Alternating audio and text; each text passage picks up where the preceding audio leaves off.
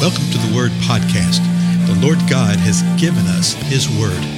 Let us learn it. Let us live it. Let us rejoice in it. Spread the Word.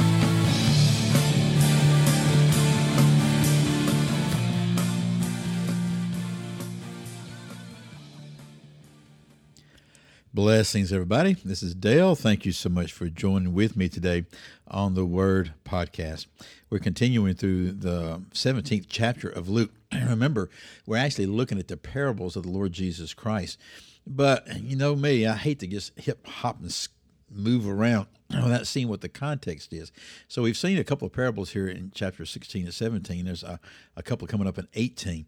So why not just see what the flow is? Why not see what the author of the gospel is sharing, and what is the context? This right here is particularly interesting because we're up to the 20th verse of the 17th chapter of Luke, and here the Lord says some things that we've already seen over in Matthew and Mark, and we'll see in another place in Luke, actually. And sometimes we forget that when Jesus says something, we're thinking, okay, that's the one time he said it, and that's it. Well, more than likely, and when there's real strong evidence with portions of things, I think this is one of them right here, and where Jesus would teach the same thing. He went from city to city, town to town, place to place, teaching. And so he would be teaching a lot of the same thing, use the same phraseology, or tell the same story again. We do that today in our own lives, do we not? So we're in the 20th verse here of the 17th chapter of Luke, and we're going to see this account. Watch this. Now, having been questioned by the Pharisees as to when the kingdom of God was coming, Jesus answered them and said, so do you see what the context is? And when I was just, right before I started recording here, I'm rereading this and just looking at it and thinking about it, saying, okay, Lord, what have you got to say? And I'm continually struck by this one very, very simple fact, okay, that if we will just call upon the Lord and read His Word and just pay attention to what's being said, let His Spirit guide us, let His Spirit just focus us, let His Spirit keep us from being distracted. What does this mean? What does that mean? All this kind of thing. And just pay attention to what it says. We would learn so much more. I hear a lot of preachers and teachers and books and podcasts and things like that. And I'm constantly amazed at how often people will sit there and will say, well, we don't know what this is, and I don't know what this is. If you just read the next part of the verse, it tells you point blank the answer to what you just asked. I mean, it happens all the time. I would say last 4 or 5 days, I've heard it a dozen times. And if people would just pay attention, okay, just pay attention to what the Word says. So again, with that small chastisement there, right? What's going on? The Pharisees had questioned Jesus, and they were questioned about the kingdom of God. Well, what about the kingdom of God? When is the kingdom of God coming? Now, how do I know all that? Because it's what it says. Listen. Now, having been questioned by the Pharisees as to when the kingdom of God was coming. So that little first part of that verse tells us what's going on. Then Jesus answers them, and this is what Jesus says. The kingdom of God is not coming with signs to be observed, nor will they say, look, here it is, or there it is. For behold, the kingdom of God is in your midst. The kingdom of God is one of the greatest studies that you can examine in the Scripture. And it's something that just in my upbringing, in my background, was rarely spoken about. They might refer to it here and there in a teaching or a preaching or something like that. But really to see what it is, the kingdom of God. And even today, when you hear more and more about it, people will say, well, the kingdom will be in these signs. You'll see this and see that. Right here, Jesus himself says the kingdom of God is not coming with signs to be observed.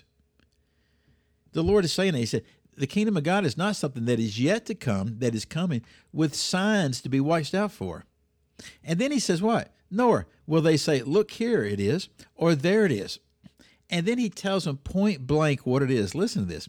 For behold, the kingdom of God is in your midst. The kingdom of God is in your midst. And that in your midst can be translated within you. The kingdom of God is within you. Quite often, Jesus would look at people. And what did Jesus teach? What did Jesus preach? He preached the kingdom of God. You know, I've said it many times. People will say, if you ask somebody, what did Jesus preach? Oh, Jesus preached the gospel. Oh, really? He preached the gospel, the good news. What's the good news? And then they'll quote like 1 Corinthians 15. Well, it's the death, burial, and resurrection of Jesus. So Jesus preached his death, burial, and resurrection. And when you look at it, you don't really see that. Toward the end, he told his disciples, yes, I'm going to die. I'm going to rise again from the dead. But that's not what he spoke about. What he spoke about all the time was the kingdom. And he actually would look at people and he would say, the kingdom of God is near you today. So Jesus spoke and preached of the kingdom. Now, what is the kingdom? Kingdom literally means the king's domain, the domain of the king, of the Lord God. But the Lord is saying, hey, the kingdom of God is in your midst, within you. And then he goes on for how many verses? It is several verses, right? Like 15 verses, giving insight in this. So let's deal with a couple of these real quick, and we'll look at them in subsequent times together, okay? Verse 22 says this, and he said to the disciples, now, you notice the difference there. He had been questioned by the Pharisees as to when the kingdom of God is coming. He answers them. What does he say? Remember, the kingdom of God is not coming with signs to be observed. Nor will you be able to say, look over here, look over there to point to the kingdom. No, the kingdom of God is within you. So he answers that to the Pharisees. Now, his disciples would have been there in the same way that when he's speaking to his disciples all the time, the Pharisees are there, right? They're always around. Now, he's looking to the disciples. It says it point blank. Luke tells us. Jesus said to the disciples, the days will come when you will long to see one of the days of the Son of Man, and you will not see it. So what is he talking about here? Well, actually, we need to read the whole thing, which we don't have time to do today, but we will. We'll get to it. He's letting his disciples know something here.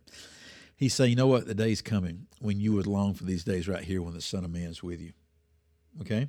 The days will come when you will long to see one of the days of the Son of Man, and you will not see it. In other words, there's a special thing that we're having here right now, but there are hard days that are coming when you will long for the Son of Man, when you will long for me, but you're not going to be able to see this. Verse 23, they will say to you, look there, look here. Do not go away and do not run after them. In other words, don't get distracted by all these folks that are talking about the kingdoms. And, oh, the kingdom's over here. The kingdom is in the desert. The kingdom's in the cave. The kingdom's on the mountaintop. He says, no, don't go running after them. Why? Verse 24, Jesus still speaking. For just like the lightning, when it flashes out of one part of the sky, shines to the other part of the sky, so will the Son of Man be in his day. In his day. He's telling them about the days that are yet to come, about the Son of Man, of the kingdom that is yet to come. That way, what's going to be happening, and that the Lord will return like the flashing in the sky. We saw this in Matthew. You see it in Mark. You'll see it in another place in Luke. This same type of thing right here. Now the last verse, our time is short, verse 25. Jesus still speaking. But first he's the Son of Man. He's speaking of himself. But first he must suffer many things and be rejected by this generation.